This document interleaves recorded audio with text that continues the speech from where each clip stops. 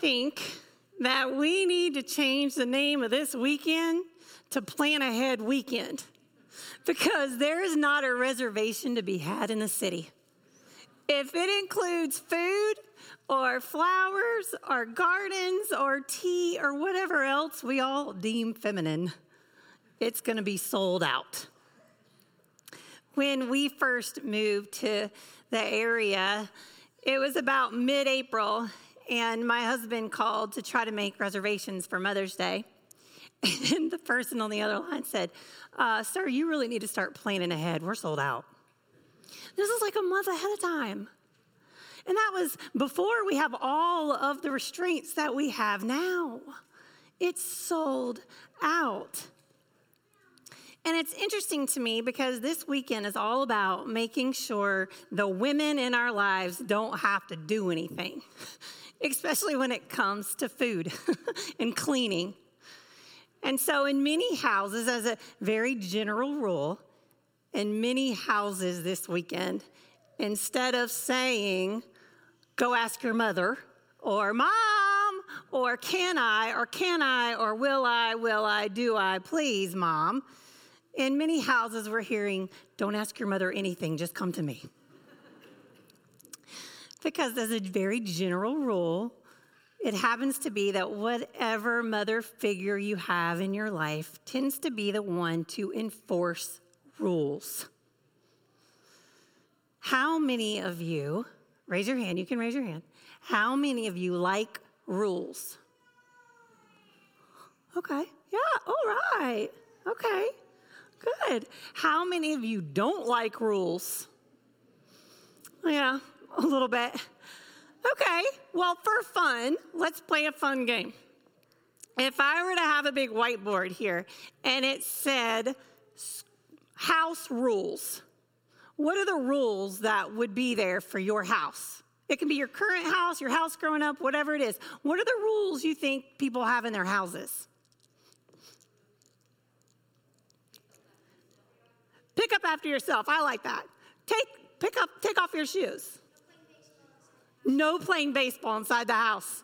That is a good rule, especially for 3 boys. No playing baseball in the house. What else?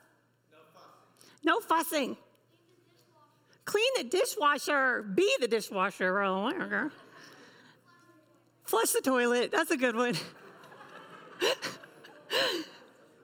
Everybody's like, yeah. Okay, we'll move on from that one. Love it. Keep your bike in the garage. Yes. Pick up your skateboards. If I had a big board and it said school rules, what would be on my list of school rules? Whoa, that was faster. Tell me again. Raise your hand. I heard a raise your hand. No talking in the hallway. Keep your hands to yourself. No running in the classroom. No chewing gum in the classroom. I didn't hear that one, but it was a good one. No cheating on tests. Keep your mask up. That's a new one. Okay. Do you think we have rules at church? All right, let's put up another whiteboard. What are the rules that you think we have at church? No screaming. No running to the stage. That's a good one. We need to break that one day. What else?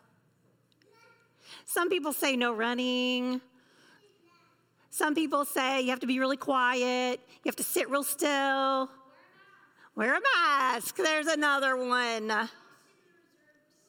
Don't sit in the reserved seats. That's a beautiful one. There's a baptism family. Don't sit in their reserved pews. No matter how you feel about rules, they are everywhere. Written or unwritten, spoken or unspoken, we have rules for pretty much everything. Every relationship you're in and every situation you find yourself, there's some rule. I love rules. I feel like they help me order things. My husband is the exact opposite. And so my husband is one of those spirit of the law kind of people. And I'm the letter of the law kind of people. Sometimes my husband makes fun of me. He'll say, you just make up rules for no reason and then oppose them on yourself. And I'm like, duh, doesn't everybody do that? And it's a really good thing I like rules because I'm a United Methodist. And United Methodist, we have some rules as a church and as a denomination. And in fact, the United Methodist, we love rules so much that we put them all in a book. And we call it the Book of Discipline. And we love that Book of Discipline so much that we publish it every 4 years. And you would think every time we go to publish this book of rules that we would look through every rule and we would keep them scriptural yet fresh and current, but we do not. Instead, we just add more rules and we make the book thicker and thicker and thicker. And now we're like in a whole appendix of a book. That's true. It's really, really, really hard to change a rule for church and in our denomination. And it is so hard that I think it would take the founder, John Wesley himself, to help us.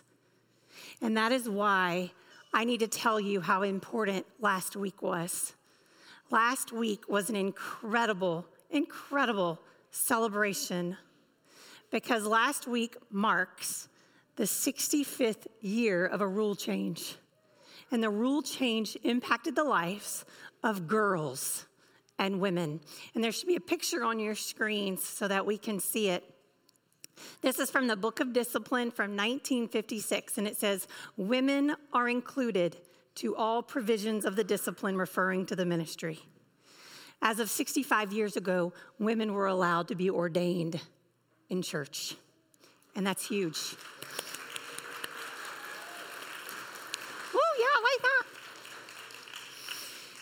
And what that means is 65 years, because of a rule change, it impacted the way that we all live together. And what it means is that girls like Charlotte and Sophia can live into the church and live into the call and the life that God has placed in them so they have a place at the church no matter what it needs to be.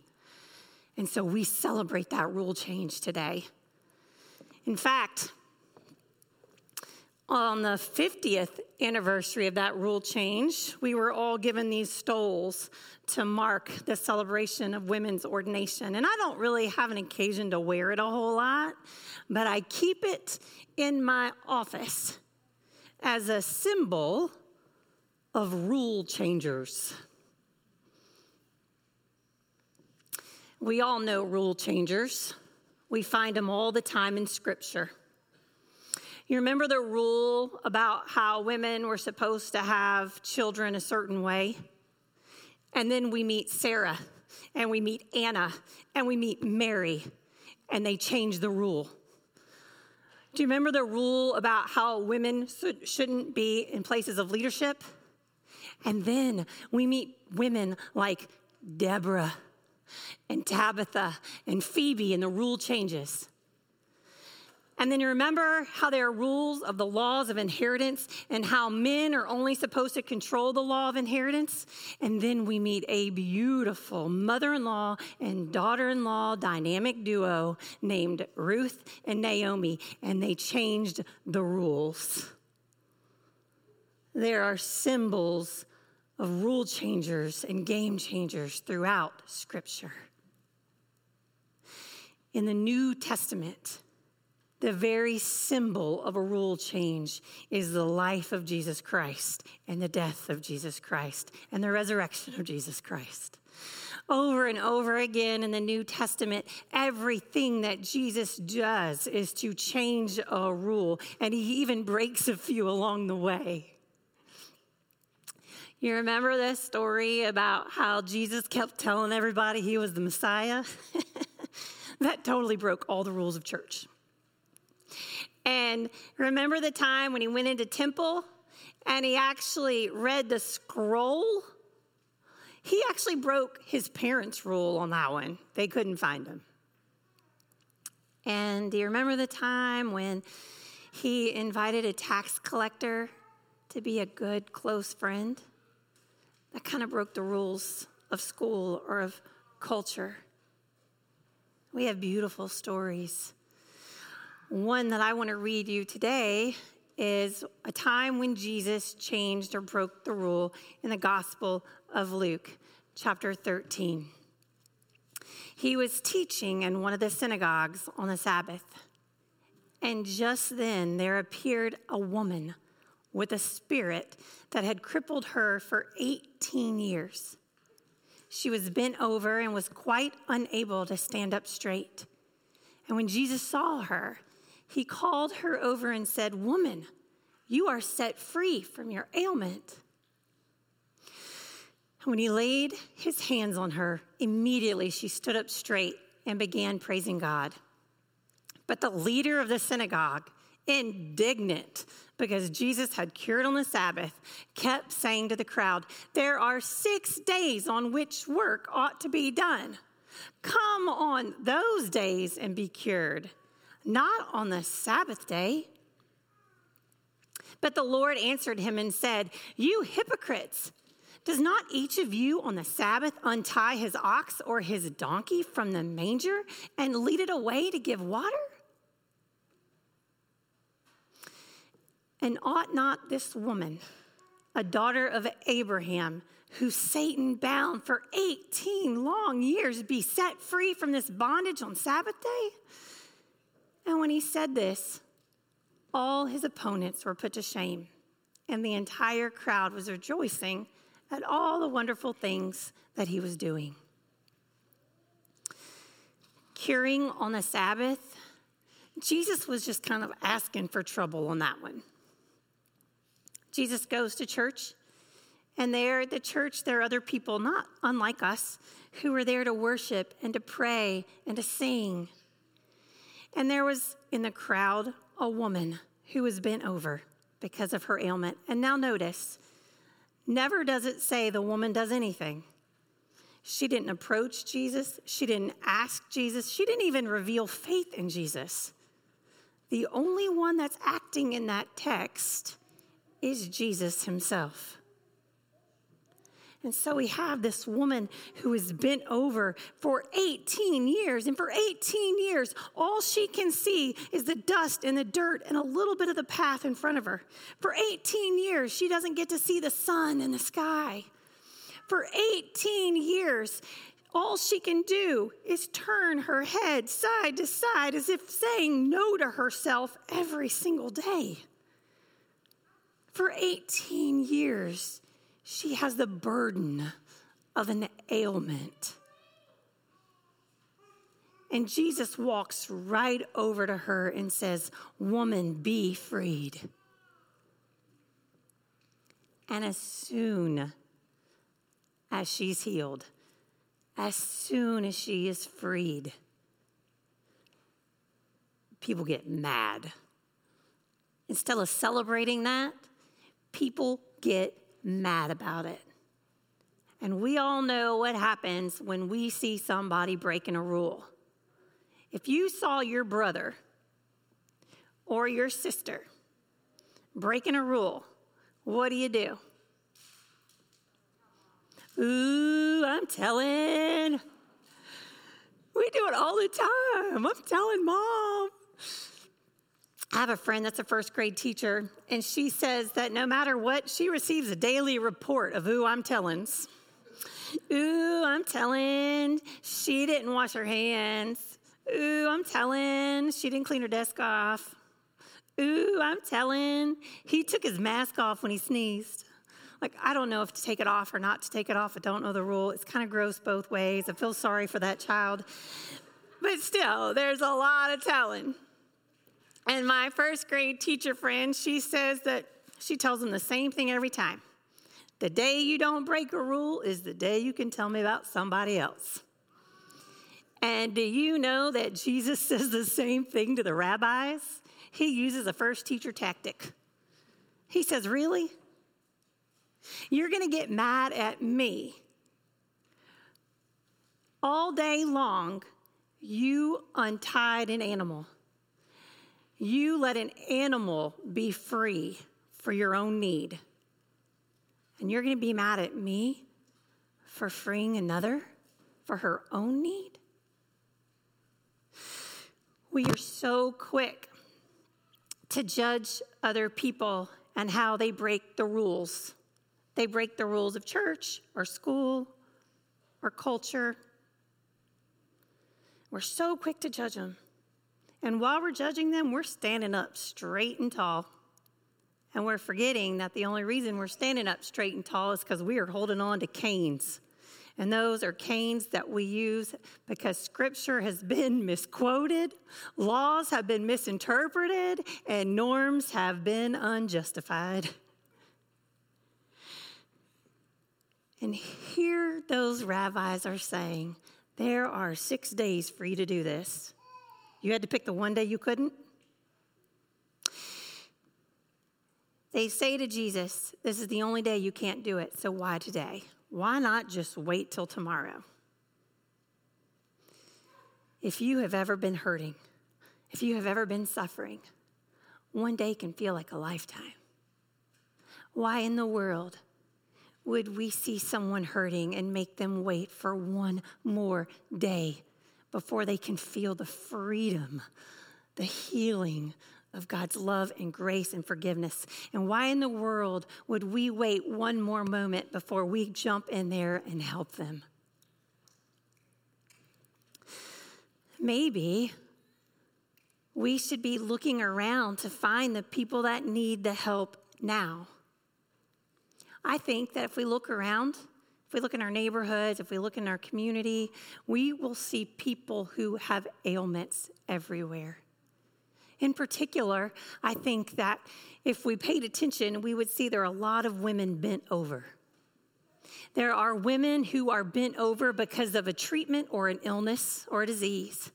There are women who are bent over because of the color of their skin tone and the way they've been treated. There are women who are bent over because they're figuring out who they love and if it's okay to love that person. And there are women who are bent over because they are trying not to have a child and tell everybody it's okay. And there are women that are bent over who are trying desperately to have a child, and they're trying to tell everybody that that's okay. And there are women who are bent over because they know death inside their body and outside their body. And there are women who know that they can't be the parent they want to be for a host of reasons. There are women who have the ailment of just trying to figure out what happens next. There are women and men all over that we know that are suffering because of some rule that someone put on them. And it's a weight and a burden that they carry. And so maybe it's our turn to be the only one acting in their story, to use our faith that we have and help them be freed so they can know the love and the grace and the forgiveness of Jesus Christ. Because I personally think that God is much more in the business of celebrating a healing than worrying about what day it is. Some of you might know this. I've shared this before. I spent some time as an executive director of an emergency shelter, of a domestic assault and abuse center. And so we had a huge 24-hour, 7-day-a-week emergency shelter. And that building was incredibly huge. And my very first day there, I knew I was going to be lost. I didn't know where to go anywhere. It was like one big maze. And so I decided that I was going to learn the building by just walking around and opening doors and see where they led. And so I did it.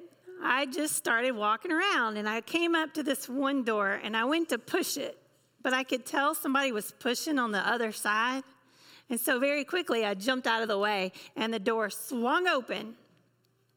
And there was a woman, and she had this huge load of laundry in her hands. And so she just walked through the door. And right behind her, there was a child, and arms were loaded with laundry. And right after that, there was another child, and then a third child, arms full of laundry, and then a fourth little one with arms full of laundry. And that fourth one looked right up at me and came straight to me, extended his arms of laundry. I bent down, put my arms out, because that's what you do. And then he loaded all of his laundry right onto me. And so I became the fifth duckling in the row. And I began to walk and follow this mom through the maze of the shelter that she knew. And then we got to one door. She opened it, and it was obviously her shelter room door. And she did one of these moves. She opened it and kicked it. Have you ever done that? Your arms are full of laundry. She opened it and held it open, and then she backed up. And as she's sitting there holding the door, first child went and unloaded the laundry right there on the bed. Second child went straight to the bed, threw the laundry on the bed. Third child, same thing. Fourth one came right up to the bed, looked right at me and said, right there. It was my third day at work, but it was his laundry day. That family, that mother, she stayed with us for about 15 weeks, maybe 18 weeks. She set some goals for herself, and she met every single one of them. And the day came where they were going to move out. And so we caught her at that moment. We walked outside the shelter, and we caught her in that moment of where she's bent down and half in the car and half out because she's buckling up all the children. Have you ever been there? She's like buckling up all the people, and then as soon as she gets everybody buckled up, she comes out and she goes into the next door, and she does one of those like cramming in the laundry basket, like the very last thing of the move. And she like crammed the laundry basket and slammed the door. Have you ever done that? And then she noticed we were behind her, and she turned around and she stood straight up, and she put her hands as wide out as she could. And she just looked up, and it was like she felt the sun for the very first time. And she came over and she just gave us all this big hug. Mother's Day, it might be a good day to help someone out with the laundry. But I think Mother's Day is more about helping every woman stand up straight again. Amen. Be in prayer with me. Gracious and holy Lord, I thank you for all that you've given us. I thank you that today you are our wonderful, divine, holy parent. And that no matter where we are, no matter the people in our lives, that we can look to you for everything that we need to show and to live as an example. So, Lord, we thank you this day for the many parents around the world. And we thank you this day for the many who have been like parents to us. For all of the people who have been adopted and fostered, we say thank you. And for all of the people that have done the adopting and fostering, we say thank you.